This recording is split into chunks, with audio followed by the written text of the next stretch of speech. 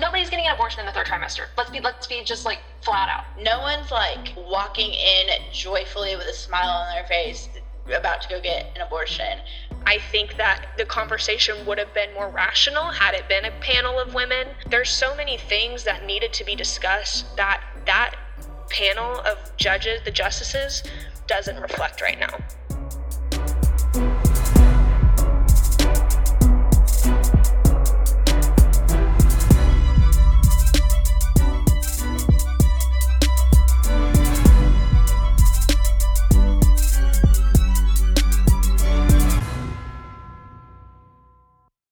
Welcome to the initiative, where we talk about how kings can grow together and take the conversation to the next level.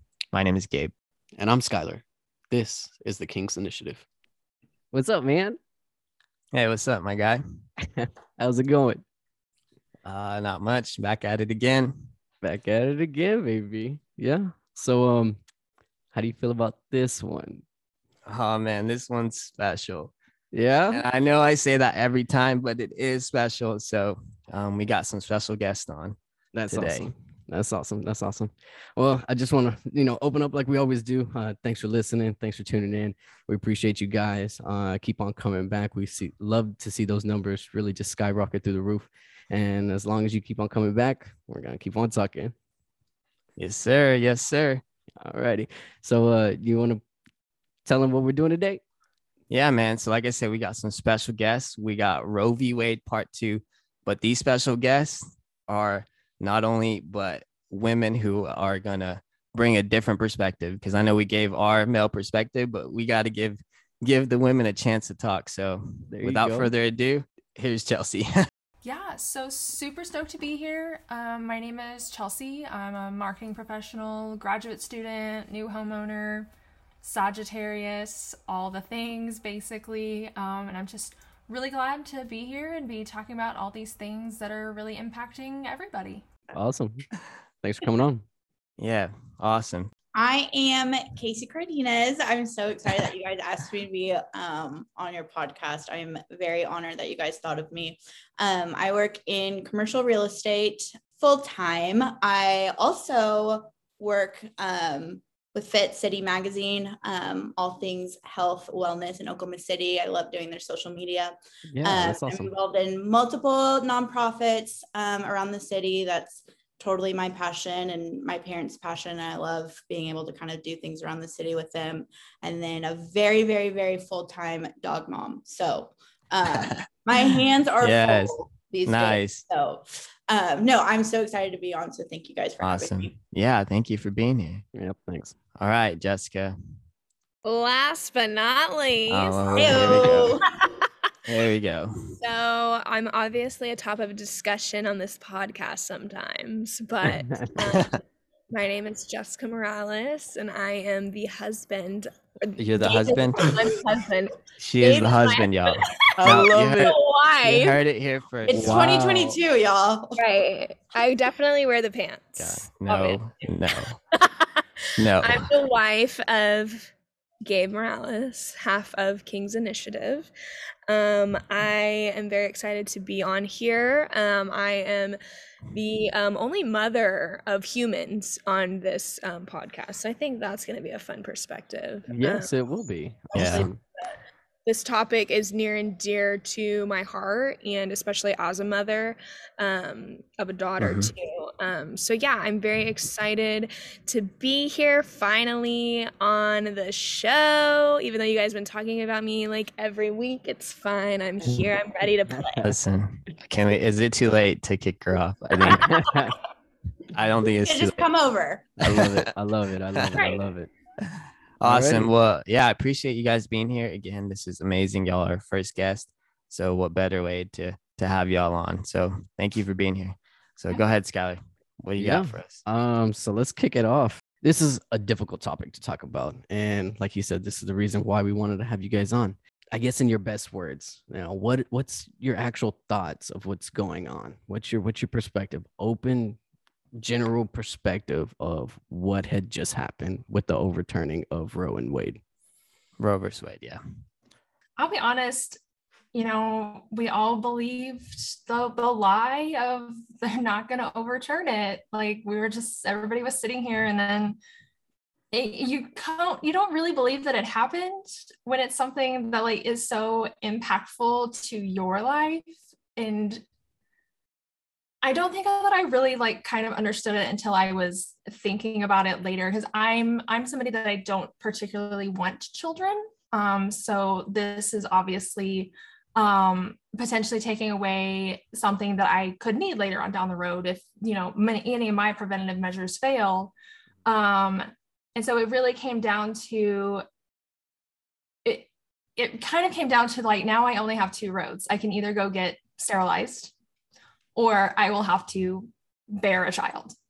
So it just literally took it just threw like cold water on my future. Yeah. And that's tough to put, that into perspective of like, I only have two choices now. And you said like that's children is like something that you really don't really want. I don't really want children. I think that eventually, like obviously minds change, which is why I don't really want to like go the sterilization route in 10 years, whatever. I'm definitely somebody that I could see myself more adopting versus bearing the child. Pregnancy doesn't sound fun. Sure, Jessica can give me all the dirty details. But I mean, yeah, it's just, I don't have that urge to have the child, or that's an interesting perspective, because I kind of lean towards that way as well. Technically, you know, maybe I don't want kids, and I'm on the other side of it, and so we have to take contraception in a way, even to being totally abstinent, of, you know, totally doing away with it. Listen, so anybody who says that's boring. I mean, I'm sorry, like I don't know. I'm sorry. Maybe I'm just talking out of pocket here, but contraceptions will fail. So that's just my perspective here. I get you. I think it's definitely and I don't know, we might get to this topic later on, but like how much NSFW can we have part of this conversation? Like if I drop the F-bomb? No, you're good. Yeah, you're okay. Great. I'm just sitting here. I'm like, they're like, we have to get rid of abortion. If we ban abortion, it's gonna stop all of it. I'm like, the kids are fucking. I realize that they don't think that if they're like under 18, like they're like virgins across the board. I mean, no. Yeah. They're like 15 and they're fucking. Yeah, exactly. And that's when most people, and that's when I've heard most abortions happen, is when they're 15, 16. They're not ready for children. And it's like, no, I mean, and I'm sure Jessica can relate. She has a brother that's the same age mine. We all grew up together. Just a little back history. Jessica and I were besties. And so then our brothers were in the same grade and they're besties. But now, I mean, our brothers are 18 and 19, about to go to college. And I don't want to know, but I'm assuming that he's not completely innocent. And God forbid, like, that kid can hardly like cook himself dinner. I cannot imagine him having a child, you know, or there's mistakes happen and things happen. Unwanted pregnancies are happening, and that's okay to not want a child.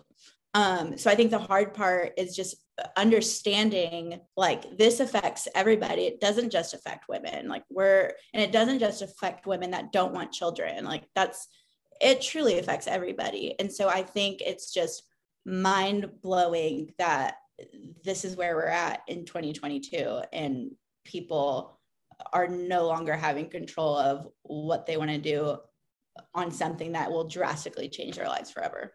Well, and let's not forget the origin of Roe v. Wade. I mean, women were getting abortions when it was illegal. Before Roe v. Wade was passed, women were dying. Thousands of women were dying because they were using unsafe ways to have abortions. I mean, I can't imagine having to get an abortion. I don't ever want to no one wants to get an abortion. But if I were to ever need one, the fact that I might not be able to do it safe and medically and having to use a coat hanger, I mean, for God's sake, I mean, how traumatic I just don't think people are comprehending women were doing this because they felt like they had no other option. And so I fear that that's what we're going to go back to now that this historic, I mean, it's historic. We're going to go back to where we were 50 years ago when thousands of women were dying. And at what case, what's going to be the number that we're going to say, okay, that's enough women dying. I guess we should do something about this. Well, not only that, but okay, Roe v. Wade, what's next? Yep. No, yeah, for sure. We talked about that in part one. Set that one out for us. Yeah. And I mean, are they going to go after, what is it, Illinois versus Love? Or what? I'm probably referring the wrong case. The LGBTQ rights. No, the interracial marriage. Yeah, interracial marriage. Oh, yeah. Well, and yeah. Clarence Thomas is married to a white girl. Like, yeah. Yeah. I don't think like, that I'm it would sorry, go- buddy. You voted on the wrong side, I think. Yeah. Yeah. I don't think that loving, I mean, first of all, Clarence Thomas conveniently left that one out of his opinion. But the thing with loving is that one sits on the equal protections clause, where Roe sat on due process and equal protection. So Roe was kind of shaky from the It was get. split, yeah. So, but loving presents, I think, the route for us to go to bring those rights back to everybody, and not even just abortion, but like across the board privacy. Right. Okay. And that's what it's about. It's about privacy. This isn't about murdering babies or killing fetuses or whatever. I mean, the underlying cause is privacy. There is no reason why an old white man in Washington, D.C. should have any opinion on what me and my doctor say about my body and my future and my health. There's no reason for that. And so this is infringing on that. There's HIPAA violations that could be, I mean, multiple states have already sued, because of this. So privacy is really the big issue. But then when you think about privacy, like you said, you think about interracial marriage, you think about gay rights and gay marriage. I mean, there's so many things that fall into privacy. And that's why this is so dangerous, because it's really just, it's the tipping point for who knows what. An interesting perspective on that, just because I was just watching the overturning of Roe on Netflix, and that was really the hitting point on just the whole documentary in general. It's the right to privacy. It's the right that you're taking away my choice to do what I am wanting to do with my own body, and that caused change within itself. Yeah. Mm-hmm. And I don't think anybody is not pro-life. We're not, and this pro-life, pro-choice, it's almost like, in my perspective, I'm speaking here it's like a game. Like nobody wants to see, but for you to force your religion or your morals on someone else is like, what are we doing here? And it's almost like a game. That was the biggest thing, especially in that documentary, is that they had a lot of Christian values and a lot of religion to back them. And the reason why they were doing the things that they were doing or trying to implement these laws was because they found a specific way of thinking. You know what I mean? And it gave a negative connotation for somebody that does have the Christian faith. And I'm like, I don't think like that. I have love for you, and you should have the choice to do whatever you want, because that's what God gives you and me. To infringe my belief on you, that's where I have the problem in the whole faith walk. You know what I mean? I totally agree. I'm born and raised Catholic. I still go to mass with my family, and I lean heavily on my faith. I just think it's insane that we're using certain scripture to tell people what to do. Meanwhile, there's still scripture in there that I know these people are not following. Yeah. And they're weaponizing the Bible. Yeah. Yeah. You can't pick and choose, just like we've spent the past 2 years of a whole group forcefully saying that, I'm not going to get a vaccine. I'm not getting a vaccine. It's my body. It's my choice to do what I want. And again, I'm okay with that. That's fine if you don't want to get a vaccine, but don't bitch and complain when you can't get into a concert. So you can't have it both ways, whether that's with my body, my choice, or whether that's with, Christian values. It doesn't work that way. It's a one-way street, not a two-way street. Right. Right. I get that. The conversation like around the Christian values is always interesting to me. I mean, because first of all, they go and they're like, we're a Judeo-Christian nation. I'm like, well, Judaism says it begins at when the crown breaches the woman's body, like, and I mean that was what the Christian value was too. Until, I mean, you can trace the whole pro-life, pro-choice, anti-abortion thing. You can trace that to Jerry Falwell and the moral majority and all of that, which happened post-Roe. Like, they weren't even super concerned about Roe when it passed. It was they were weaponizing Christianity to mobilize a voting base. Well, and I think that religion is also, I'm not religious anymore because of things that church did to me personally. When I was 15, Casey might have even been in that room. We were forced to watch a video of an abortion. We were 15 years old. This was their way of telling us not to have sex, to be safe and be abstinent. And I remember holding my friend's hand, who I'd known since I was 6, and I put my head in his shoulders and I said, Kevin, tell me when it's over, because I can't watch this. Because at that point, awful. It was awful. And it worked. I don't want an abortion. It worked. It worked. But at that point, I think we were 16 probably. I think we had both lost virginities. So we were like, oh my God, we're going to burn in hell. We're going to die. This is like, am I pregnant? Like, oh my God, it scars you. And I think that was just one of the many things that had messed me up from the church. And my parents didn't know that. I just told my mom that last year and she was appalled. She had no idea. But I was like, I don't know should I have told my mom that? Like, I thought she wanted me to do this, And so religion has been very weaponized. This is not a new thing. But unfortunately, like, most of my friends are religious and I'm, the one that's not, but I think it's pushing people away more than welcoming people. And that's what the church's message is in the first place. So like Casey said, you can't just pick and choose, we're going to take this scripture, we're going to do this and we're going to do this, but you can't do that or you're going to burn in hell, especially on young girls. It's just going to, we take everything as women from a young age. I mean, we're so impressionable and it's dangerous. It's very dangerous. Good word. Very traumatic experience. I mean, I know you've told me that before. Yeah. But back to religion being weaponized and used in political gain, you can, like in these conservative states, you can literally win an election for Texas County, whatever, commissioner off of your view on abortion. Like how, not even on your view on how you can be county commissioner, on your views of abortion, you can win. Like how messed up is that? That is what you can win your election off. I mean, and let's not forget that most of those people are men. Most of of course, are men. So the fact, the issue is, not only is this a huge deal for women, people that are solving the problem or making the choices don't even have a vagina. They don't even have a uterus. They've never even had a period. And you want them to make decisions for women's bodies, and like these other ladies on this call, I'm the only one who's had a child, who's given birth, who's been pregnant, who's felt those things. And yet I could never tell either one of these ladies. Okay. So for you three, do you think that this law should have been decided by an all panel of women? I don't think it should have been touched. I don't think it should have been touched on at all.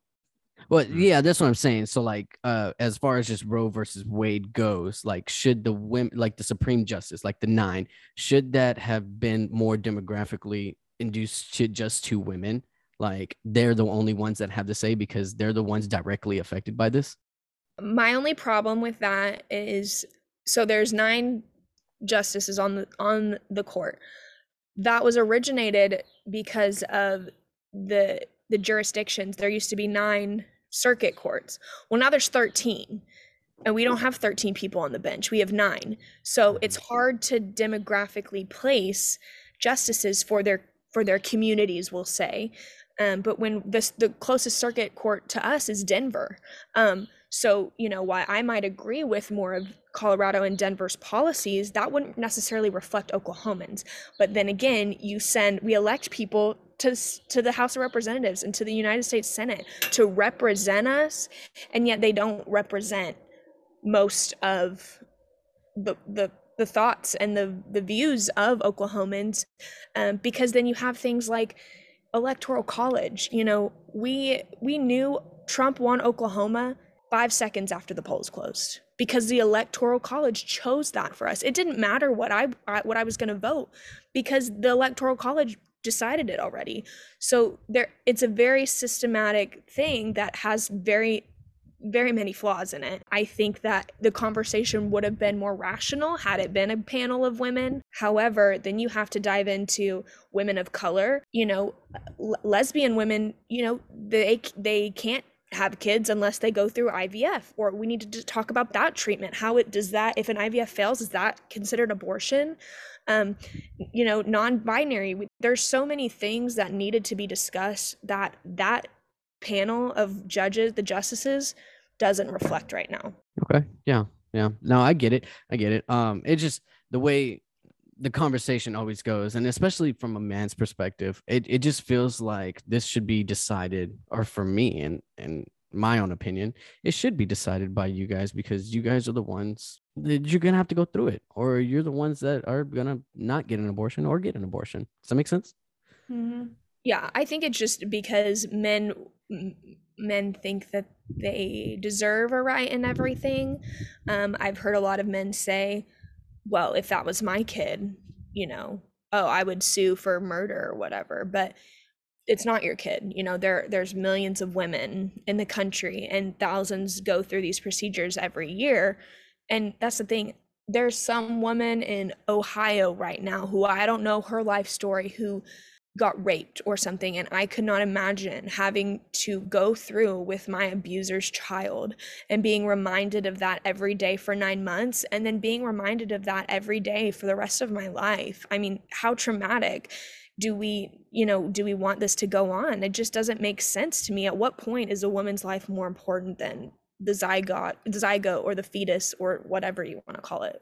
Yeah. And I think you make a good point too of, you know, I feel like we talk so much about these really terrible experiences that a woman could have where, you know, she would probably want an abortion, such as, you know, rape and all these awful things too. But Sure. also there are women that get pregnant that just don't want to have a kid. And that's okay. They don't have to explain that to anybody. It doesn't have to be this traumatic experience to justify why somebody wanted an abortion. Well, yeah. And I think you run into so many more of those cases. You probably know people in your friend group, in your friend circle, where that's the case, and you probably don't even know it. But that's probably the more common, you know, at least at my age and people that I know, the more common, you know, reason for abortion. And again, that's okay. It doesn't have to be this, you know, traumatic or awful, or, you know, you're bleeding out on the table giving birth, and, you know, you've got to have an abortion in order to save your life. It's not always the most extreme case. Just simply not being ready to have a kid is reason enough. Yeah, and like Chelsea said, contraceptions can fail, and I used every contraception but still got pregnant. But I used it because I didn't want a kid, like she said. Like that shit sucks, bro. Like, what are we gonna do? Like, yeah. So we had a kid. We had that option. I mean, I remember when I was pregnant with Beckett, when I found out I was 6 weeks pregnant, I believe. And I was 21 years old. I was terrified. Gabe and I had we had no idea what we were doing. We were children, you know, and the only reason that we did go through with this child is because we knew that we wanted to spend the rest of our lives together. I knew that was my person. We went to bed both crying that night. I think I definitely was crying because I was scared. I was terrified. And I rolled over the next morning and I looked at him and I said, "Do you want to do this?" And he said, "Yes." And I said, "Okay, me too. Let's do it."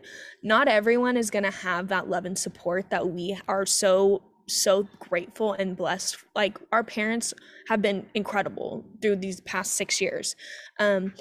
Not everyone is that fortunate, you know. My dad used to tell me in high school, if I ever found out I was pregnant, don't bother coming home. Like, you know, like, obviously he was joking, but like some parents are serious, you know? Yeah, well, that was kind of my household. Yeah, they would have my back. It's Yeah, they would have my back. Right. And it's, and of course there's that kind of reverse psychology though, like on kids, you tell them not to do it. Like Chelsea said, the kids are fucking, like we were having sex in high school and it's irrational to think we weren't. So instead of taking away abortions, but we're not helping contraceptive care, we're not teaching sex ed. I never had a sex ed class in high school. I had no idea what any of that stuff was. But we're not funding education, we're not funding contraceptions, we're not funding Planned Parenthood, which does so much more than just provide abortions. And people don't know that because they associate Planned Parenthood with abortion, and that's all they think they do, when that's not true. Not to mention also, you have all those issues, not to mention the issue of maternity leave in America. Then that's a whole other can of worms that I'm sure a whole other podcast. But I mean, that's the thing, is you can't put these restrictions on women and on people's lives whenever you're not ready or willing to support these lives. Sure. Right. And I think that the question about the panel of like who needed to be deciding it, you have to decide how you want to look at the issue for that to have an answer. Mm-hmm. If you're looking at it from a medical point of view, yes, it's women, period. Like it affects women, it affects trans women, it affects that population. If you're looking at it from a like that is a life standpoint, then I could understand the argument where you're going to want the male and the female perspective because the male participated in creating that life. He gets to say if it lives, all of that. But in that, then you have to go back to the religion and all that stuff. We have to decide, is it a life argument or is it a medical argument? And yeah, and that's a hard argument. Yeah, it is. What do you think? What do I think? Yeah, is it a life one or is it a medical? Or do you lie in the between? That's why that viability line is so shaky that Roe had, because you can't determine viability, because a fetus that I could be carrying could be viable at this date versus a fetus that Jessica would be carrying could be viable a week before, a week after.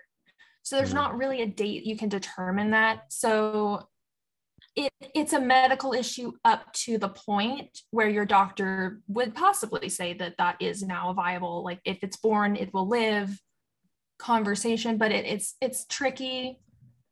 And really at the end of the day, it's a medical decision. Yeah, really. Yeah.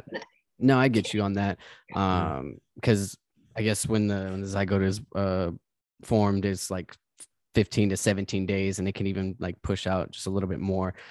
So the difference is from your body to my body is a complete different thing. So I can agree with your statement right there. That's totally true. And I'll back you on that. Well, we also need to talk about the heartbeat law. So people, you can hear the heartbeat at 5 weeks.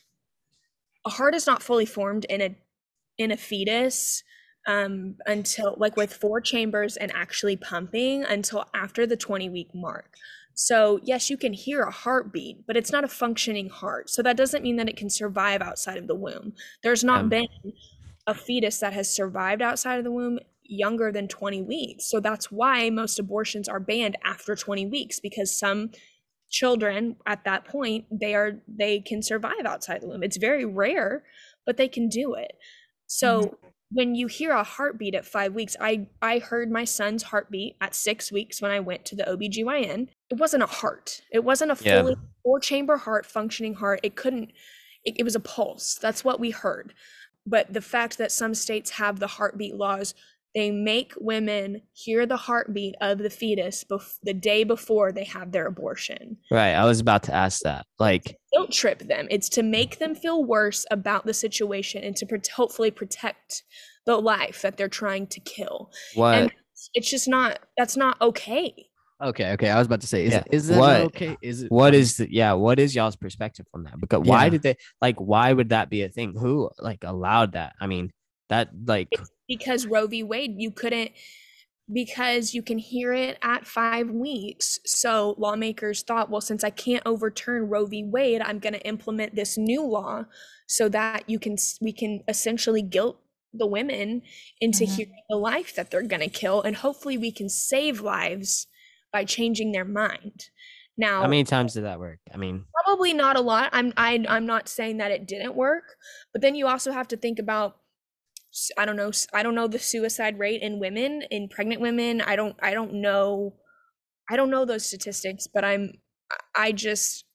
knew that they did it to me before I was even deciding, because they have to make sure you're healthy. Yeah. But again, you have to think about what type of care you're in. It depends on the doctor. We like to kind of think that doctors are, going to be on the patient's side all the time, but that's not always the case. Mm-hmm. Yeah. Mm-hmm. And it goes back to like, they're completely willing to say, well, we need to have a biological argument about the trans community, but then they don't want to have a biological argument when it comes to abortion, which is at X date, it is the size of a peanut. That is an electrical impulse you are hearing. It is literally capable of nothing. Yeah. And then they want to sit there and say it's alive when, I mean, let's be real. And somebody said this earlier. It doesn't matter at what stage you're in when you're going to seek an abortion. If a woman goes to seek an abortion and the doctor said, nobody's getting an abortion in the third trimester. Let's be just like flat out. They're not getting abortion in the third trimester. They're not having late-term abortions. Late-term abortions only occur because the fetus is already deceased. The mother is in danger. Like that terminology is used to mislead. Scare tactic.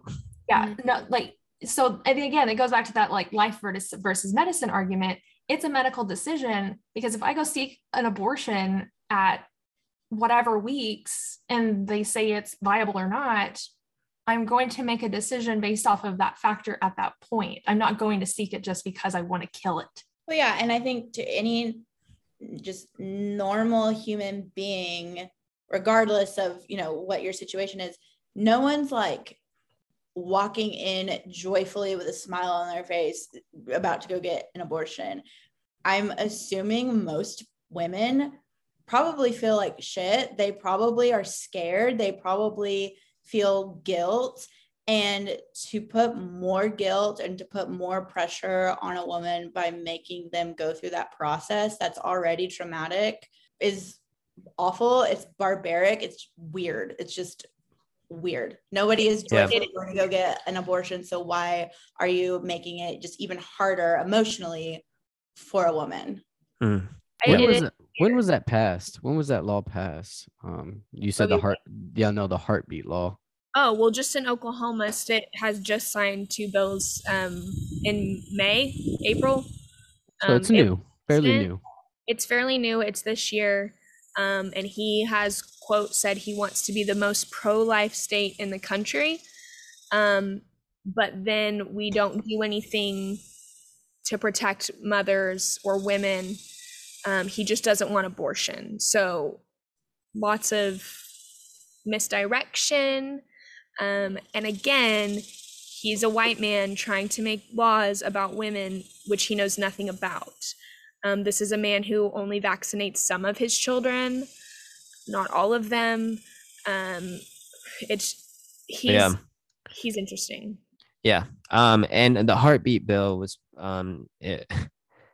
Texas and Oklahoma were really the ones who first implemented it.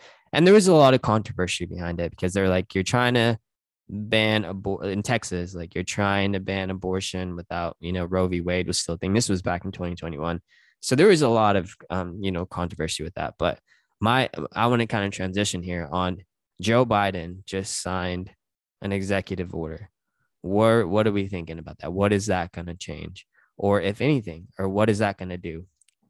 Is that helping the situation or is it not? And what's the order? Thanks for listening to King's Initiative. I'm Chelsea, one of this week's guests. I would love to engage with you on social media about all things current events, pop culture, politics, and more. So give me a follow on Twitter at CinephileChels. Talk to you soon.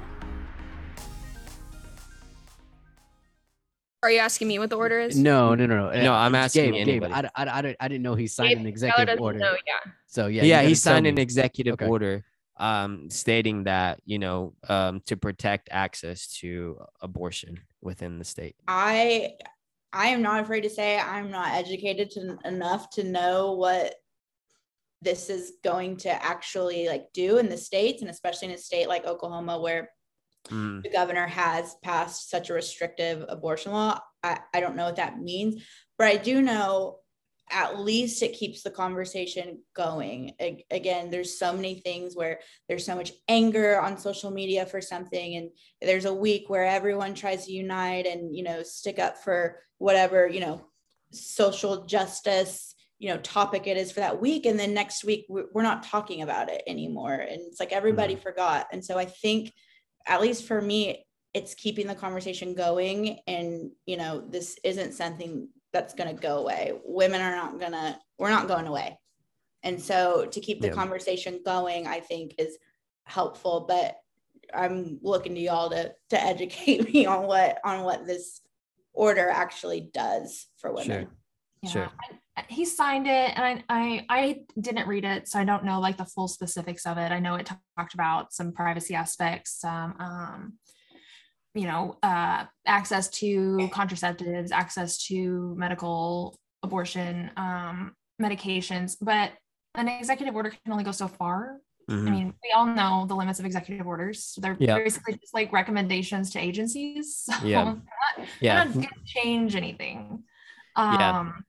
But basically, the executive order protects doctors if anyone were to come back and like sue them for whatever reason. I'm kind of reading it on Politico right now, but because I saw clarify for me, because I thought I saw on, I can't remember which, some politicians Instagram of, can this be overturned by the next presidency because it is an executive order? And I want to say that this person said it was not an executive order, so it can't be like it was something into law. I'm so over my head, but I thought she said that it was not an executive order, so it cannot be overturned by the next president. It was an executive order, so I think that the next president has like the first 100 days to overturn any executive orders that were issued by his predecessor. Gotcha. Okay. Yeah. It protects privacy, but it says that he wanted to expand access to medication abortion, so that is up to at least, I think it's 10 to 12 weeks. You can take a set of 2 pills. Some cases it's just one, but it basically is a medicative abortive, so that you will get an your body terminates the pregnancy rather than having to do a DEC, I believe, which is where they dilate you and extract the fetus through your cervix.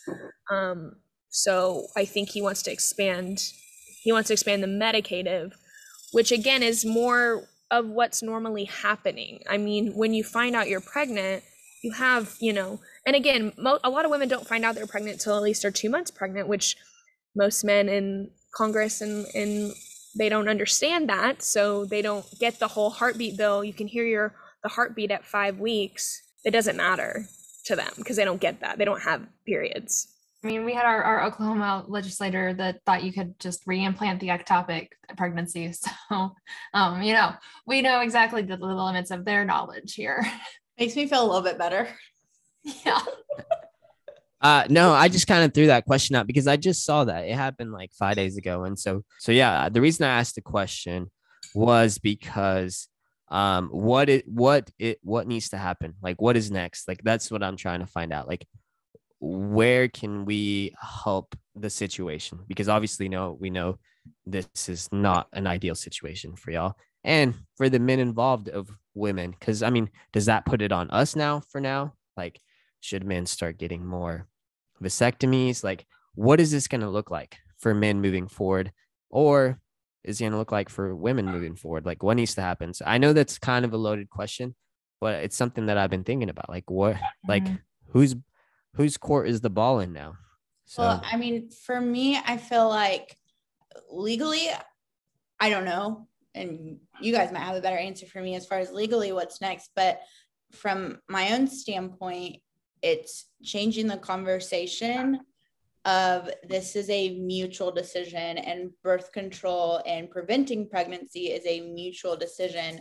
A man cannot assume that a woman is on birth control, or a man cannot assume that, oh, if I get this girl pregnant, that, okay, she's just going to go have an abortion because we don't want to, you know, this was a one night thing. And, you know, you can't assume that anymore. And so I think the thing is no, we're not going to force men to all go have vasectomies now, but it's going to be a mutual conversation. And you're not going to assume that I'm going to get on birth control, that I'm going to, you know, there's no norms when it comes to this. It has to be a mutual decision.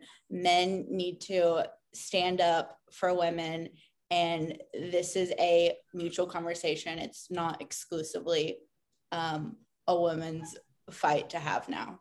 Mm-hmm. Okay. And that kind of answers the panel question as well. So yeah, that's awesome. There's definitely like the advocacy part, which is, you know, write to your lawmakers, speak to everybody, you know, because it does impact the male population for sure. Mm-hmm. I think, you know, one thing that I don't think a lot of people look at is there is the free market option, which is men need to be seeking out and enrolling in the male birth control clinical trials, because we know that those trials fail because the men that participate in them don't want to undergo all of the symptoms that we are experiencing. I mean, we get the symptoms, and it's, you know, not talked about. It's not a problem. We have them. Mm-hmm. But you know, if there is money to be made by men wanting the birth control pill, they will find a way to make it. Right. And that whole theory, I mean, if you think about it, for women being birth control, you're putting a bulletproof vest on someone. Kind of that whole analogy of like you're shooting a gun at someone that has a bulletproof vest, but you're not disarming the gun. You're just putting a bulletproof vest on a woman. I've heard that analogy, and it's like, okay, well, should men play a bigger part in these routes that we're taking to protect women? 1000%, but men don't want to do that, and men have the platform that women don't, so they're going to put the work and the blame on women rather than doing it themselves, when in all honesty, a vasectomy recovery is only a day, where if I were to get my tubes tied, that's almost a week of recovery, and that's major surgery, whereas a vasectomy is outpatient. You can snip snap. Snip, snap, snip, snap, snip, snap. Are you getting a vasectomy? He told me he would. I think we gotta cut this show short today. We're airing out dirty laundry. But it has, and I mean, I'm gonna be completely transparent with you guys. It has been a topic of conversation in our family, because after I gave birth to our second child, I had complications during that pregnancy, and I had to go see a cardiologist. He told me not to get pregnant again because he was afraid that something could happen to my heart if I were to get pregnant again. I love my kids very much. I would do anything for them. I'm not going to risk my heart blowing up just so I can give birth to another child when I already have a responsibility to be a mother to 2 other children. So if I'm going to be punished because I don't want a third child, but I can't risk that. Would you take that chance if you didn't have any children? I don't think so. No, you'd be content with not. In that way. I really am. I don't. Okay. If the laws were still the same, you know, and if my life was the way it was, without my 2 kids, I don't know that I would. Fair. That's fair. I don't know, because I've been a mom for 6 years now, so I don't. You know, a great one at that. I will say, you and Gabe are incredible parents, and I can't imagine life without Beckett and little. Well, and it's not for everyone. I mean, I was the type of person, it's so funny, Casey will tell you, I'm the first one to have kids. I'm the first one to get married out of high school. I never wanted kids. I never wanted to get married. I didn't want any of that. But when you meet your person, I met Gabe, and it felt right. I said, okay, I know that this man will be a good father to my children, and I want to do this. And yeah, we were 21. I was scared shitless. I had no idea what I was doing. I still don't. I'm winging it. But, you know, I knew that I wanted to have the child. I was able to make that choice, where some women don't have that opportunity. They don't have the support. They don't have the friendship, the money. Kids are expensive, dude. I mean, I'm so poor for my kids, and that's fine. Can't wait till they're 18 and out of the house so I can have some money. finally, hopefully, if they don't go to college, I don't know, we'll see. But you know, it's just one of those things that Beckett was not and we didn't get pregnant intentionally, it just happened. But we were able to make that choice. Whereas with Phoenix, we wanted to get pregnant. We wanted to have another child. And, you know, luckily I didn't really have any major complications, but after I gave birth, my cardiologist said, don't get pregnant again. Find a permanent solution to you not getting pregnant again. Yep. I went to my OBGYN. She told me that she was not comfortable tying my tubes at 25. And I said, but a doctor told me that this could be bad if I get pregnant again. She said, well, it could get better over time. You could change your mind. You might want more kids. I said, I don't. I love kids. I love my kids. I don't want to do this anymore. I would love to adopt one day. Pregnancy, like Chelsea said, it's not fun. It's just not. Some people have a great 9 months. I had 9 months of hell, and Gabe can attest to that too. I was Satan, and I felt like Satan was inside me. It was horrible. I just don't want to do it again. But the fact that my doctor wouldn't let me do what I wanted with my body because she didn't feel comfortable tying my tubes, that's a problem. And I don't know if that situation, if she still feels the same way after Roe v. Wade being overturned. My mind has not changed. I still would either like to do that, or I don't know, wipe me clean. I don't know. I'm not a medical doctor. Get it out of me. I don't want to deal with it. I just, you know, then I had to choose to get the piece of plastic shoved at me, and I don't have to change it out for 6 years, which is really nice, but it's not fun. Getting an IUD placed in your cervix is not fun. It's not comfortable. They don't medicate you.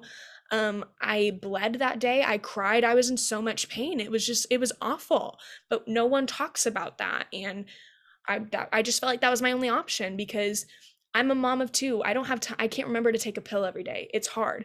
I forget what something happens. Oh, but now I can't get an abortion. It's just, there's so much that you have to do, but no one talks about. And that's a problem.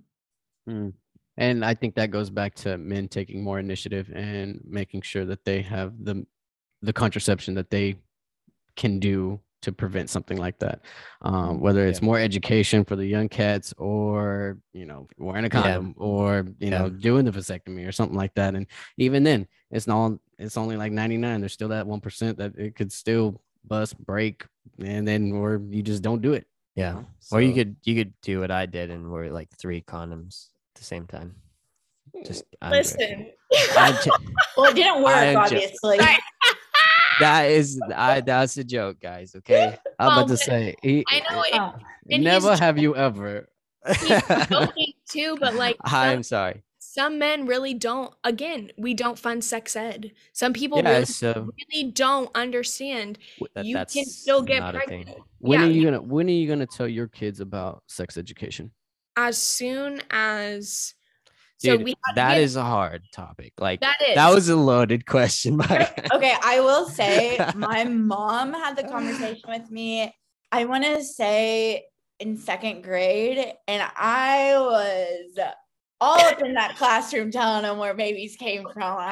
And again, in 2nd grade, I was in Catholic school, y'all. So sure.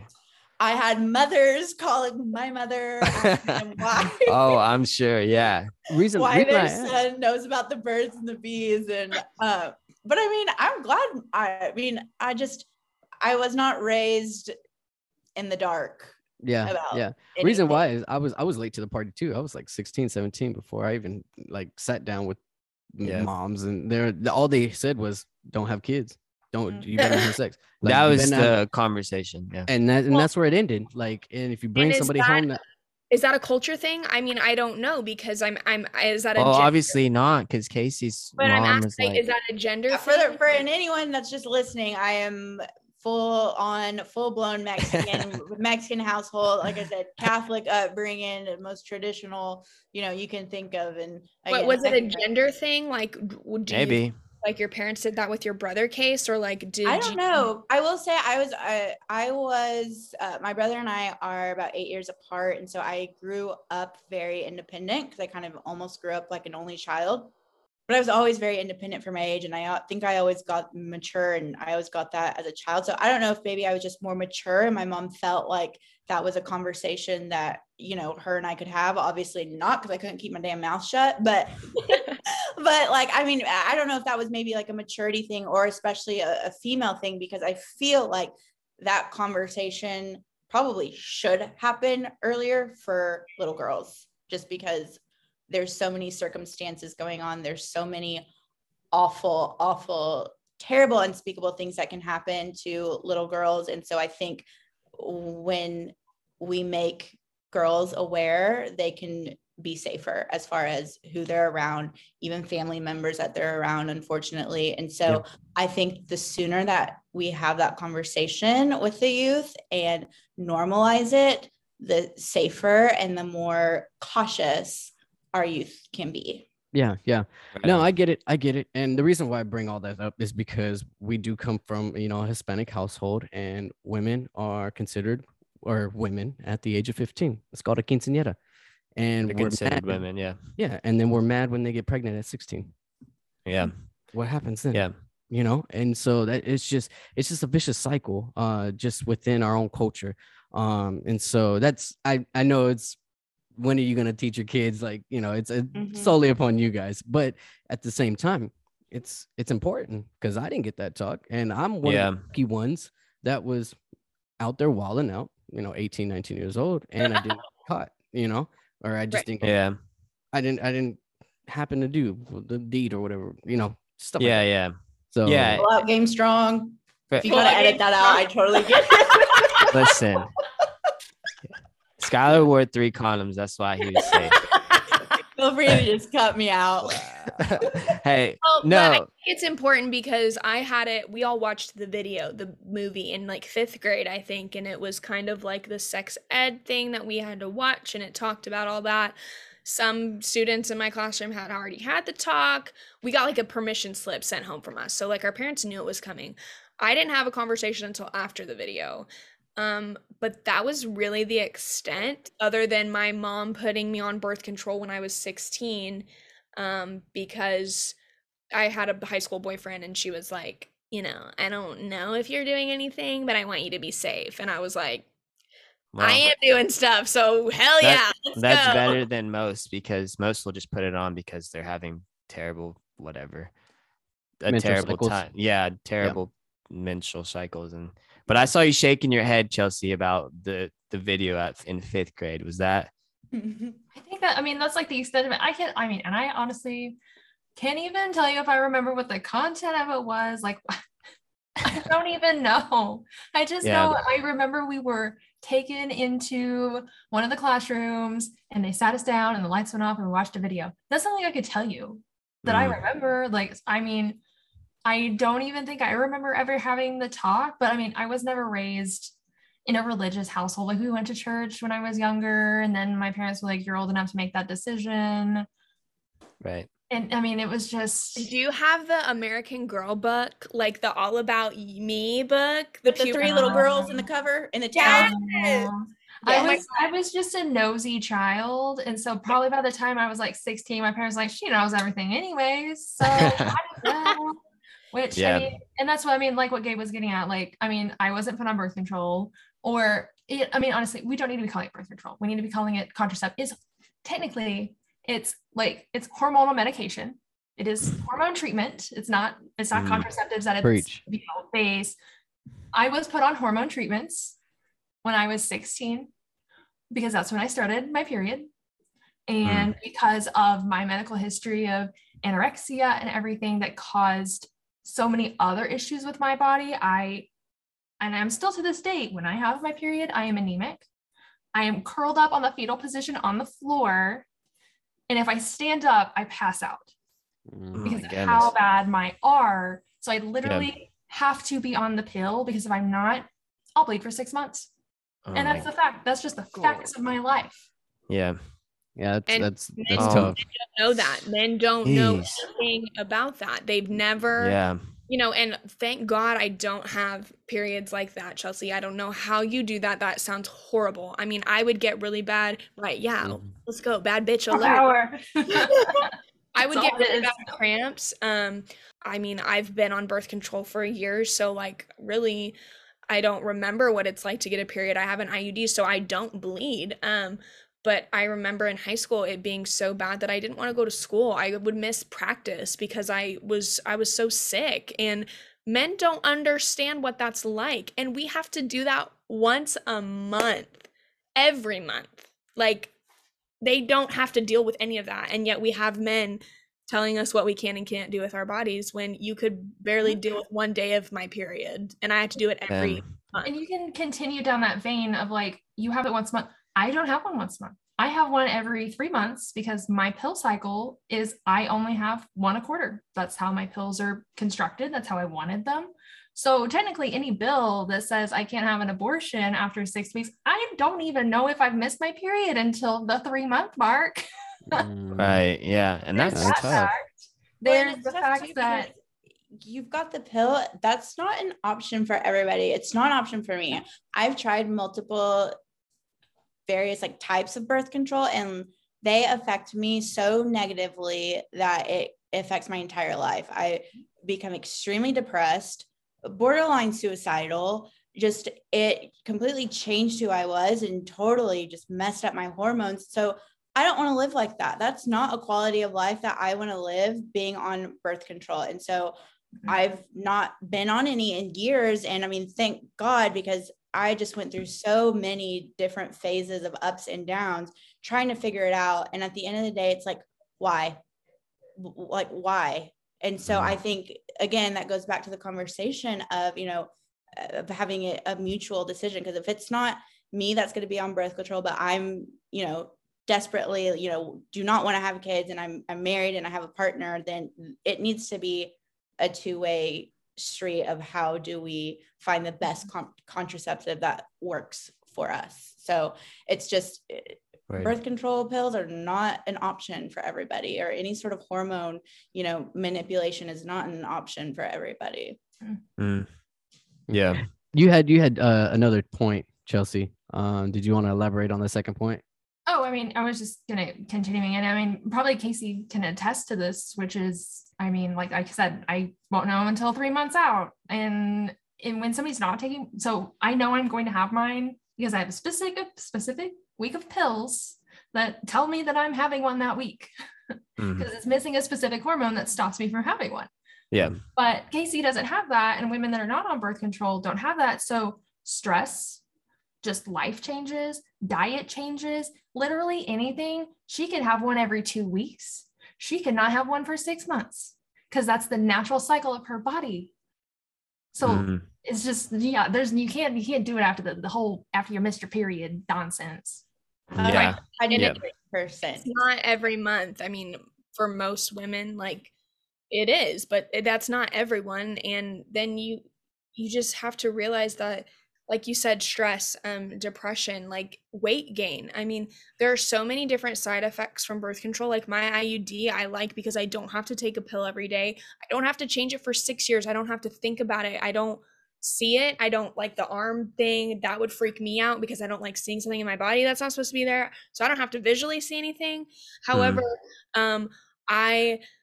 I've started getting acne because of my IUD. I never had acne in high school. I never had skin problems. And I was very proud of my skin because I had great skin. And ever since I've been on this IUD, I've gotten adult acne. And like, that is super, like, I'm a very confident woman. I'm very confident in myself, but that's something new to me that I never really had to deal with as a teenager that now I'm having to deal with in my adult life. And it sucks. I'm like, I don't want this. And I told my doctor my concerns. She said, well, it's either acne or a kid. That's not really helpful. That doesn't help me. What am I? Okay, I guess I'll choose the piece of plastic shoved up in me. Like, okay, like we have to pick and choose our battles as women. And I would rather, I guess, have this acne than have another kid or have to get an abortion or whatever. We were talking about vasectomies earlier. Like that's also not 100% too. So it's scary because humans we're gonna have sex. Like we just are. There's not a, well, if you don't want kids, don't have sex. That's stupid. Whoever says that is idiotic. It doesn't make sense. We're mammals. We're animals. That's what animals do. They eat, Yeah, I am. Shit, and then okay, all right. I knew you were gonna come in there hot with a comment. Yeah, but like, Oh my goodness. it just is. It's hard. Yeah. They're No. also only saying that to one gender. They're Yeah. only saying if you don't want kids, don't have sex to one gender. Exactly. The other Because ones, you can go sow your oats. well, yeah, but we're not gonna provide both pills, but we're gonna pump up Viagra. Yeah. You can just have boners every day forever. You get the blue pill, Testosterone. Let's boners go. everywhere. But Well- if that boner shoots out some sperm, bro, you gotta have the kid. But you Okay, don't have to pay for it. Hey, that I might have to point, put triple X on this one right now, bro. I'm just And I then- will say though, NFWS and like 3 times. No. I'm thinking, and to relate this even to back to just like sex education, like I learned what a condom was because of the show Room Raiders, MTV. Oh, Or- Room Ooh, Raiders. that's a good Room one. Raiders, because Okay. they'd go into their room and they would like find these condoms. And Oh my so God. again, I was at an age where I should not have been watching MTV. Hey.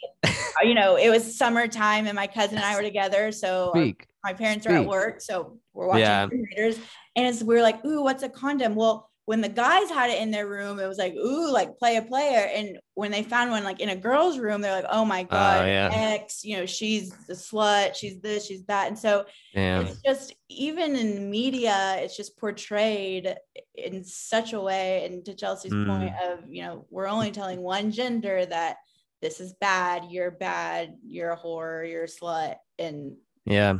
it's Well, you've heard that analogy that the master key. I'm not gonna say it. That's I was about to roast y'all, but it's okay. I won't play devil's advocate here. And I will punch you in the face. I'm sorry, that was mean. Well, I commend y'all for being women. It could not be me. This is very enlightening because I'm like the things that y'all go through is just like And you Wow. haven't even heard half of it.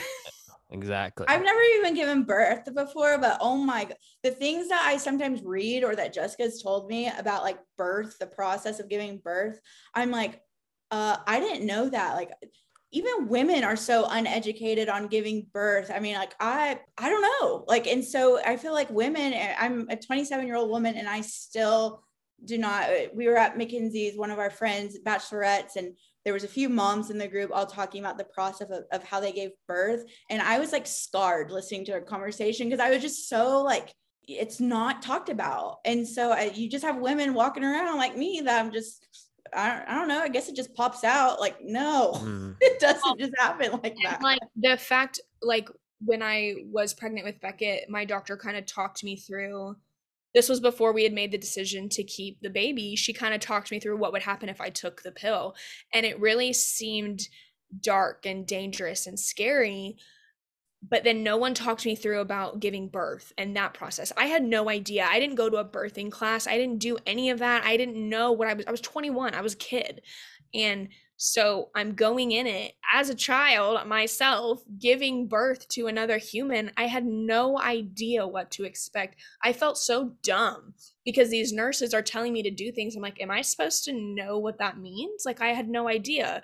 Luckily, the second time around, you know, I had done it before, but even then, you know, there were still new things that I didn't experience the first time because every pregnancy is different. Every child is different. Every birthing experience is different. So, you know, it just goes back to lack of education on everyone's part. We're not funding it. We're not funding education in many aspects, but really specifically sex ed in this conversation. But and then there's also just this stereotypical thing. I think sometimes older generations think, well, this is the way that we did it, so this is the way you have to do it. That's not the case. We're moving in the future. You know, if we wanted to, you know, shoot back to the 1950s or whatever, we would. But that's what this, in my opinion, what Roe v. Wade, the overturning, kind of did. We woke up 50 years back. Yeah. I mean, however long ago. Because why? I don't know how you ladies felt when you got the news. I was at work and my Apple Watch buzzed and I just read it and it was the news. And I read that Roe v. Wade had been overturned and my jaw dropped. I was speechless. I didn't know what to say. People came up to me and they're like, "Are you okay?" And I just showed them my watch. I was like, I don't know how to feel right now. I'm scared, but is this even real? Like, it felt like I was in a facade of, you know, because we'd heard they were talking about it, but I didn't think it was gonna really happen. I mean, Yeah, when I sure. saw that happened, so much has happened in the past 2 years. It's so sad, but I don't think I had no like overwhelming sense of any type of emotion, because it's just like, here we fucking go again. Like, it's something else. Sure. And it's just bizarre that headlines like this and things so impactful, such as Roe v. Wade being overturned, did not hit me as like hard as like it should have, just because this world has seen so much absolute chaos. Well, in the 28 years or 27 years or however 30 years, like whatever range we've lived through a lot of traumas, from 9/11 all the way to now COVID, to just like big impacts in women's lives, that we've lived through so much. And it's just like, so yeah, it can be like we're like, oh, another, and it really, like, it breaks my heart, like, not to change the subject, but like these mass shootings, I'm like, another mass shooting. It used to break my like I would be like, just sit there. Now it's like, oh my God, like another traumatic event has happened. And it's almost like we're getting so used to it. And that is not good. In my opinion, for us to get used to that. That's the dangerous part. And I think that's where our generation is so impactful. Millennials are really taking the brunt of all of this negative change in our country. I was reading an article today about just how millennials at, you know, our age, our parents were homeowners and had a wife and 3 kids and, you know, picket fence. And I'm like, I can't afford to buy a home. You know, I can barely afford, you know, groceries, you know, all the snacks I want to get just for my kids, and like all of these things that I feel like my parents had no problem with. So I think in this sense, you know, it's important for our generation to speak to our parents and tell them, you know, you lived through this, but you need to realize that it wasn't right what you guys were living through, but you didn't do anything about it. But we're not the generation to fuck with. You know, we're not going to just let this stand. I think each generation kind of has their own battles. But we are unfortunately having so many just kind of back to back. I feel like the last 10 years of our lives have just been you know, punch after punch after punch. So I think it's important to tell, you know, our elders just, you know, we're going to fight back for this, and you give us that wisdom. You know, you've lived through things too, like help us out. Not all of our parents are going to be so open to that, but yeah, I think it's important to know. Yeah. Well, while speaking to, you know, letting people know where you stand and everything like that, what's one thing that you would say to women that's going to listen to this podcast? You know, the women that have suffered, the women that are suffering, and then the women that will end up suffering later on. What's one thing that you want to tell them right now? And this is your time just to let them know how you feel in this moment. I think I would just say that they're not alone.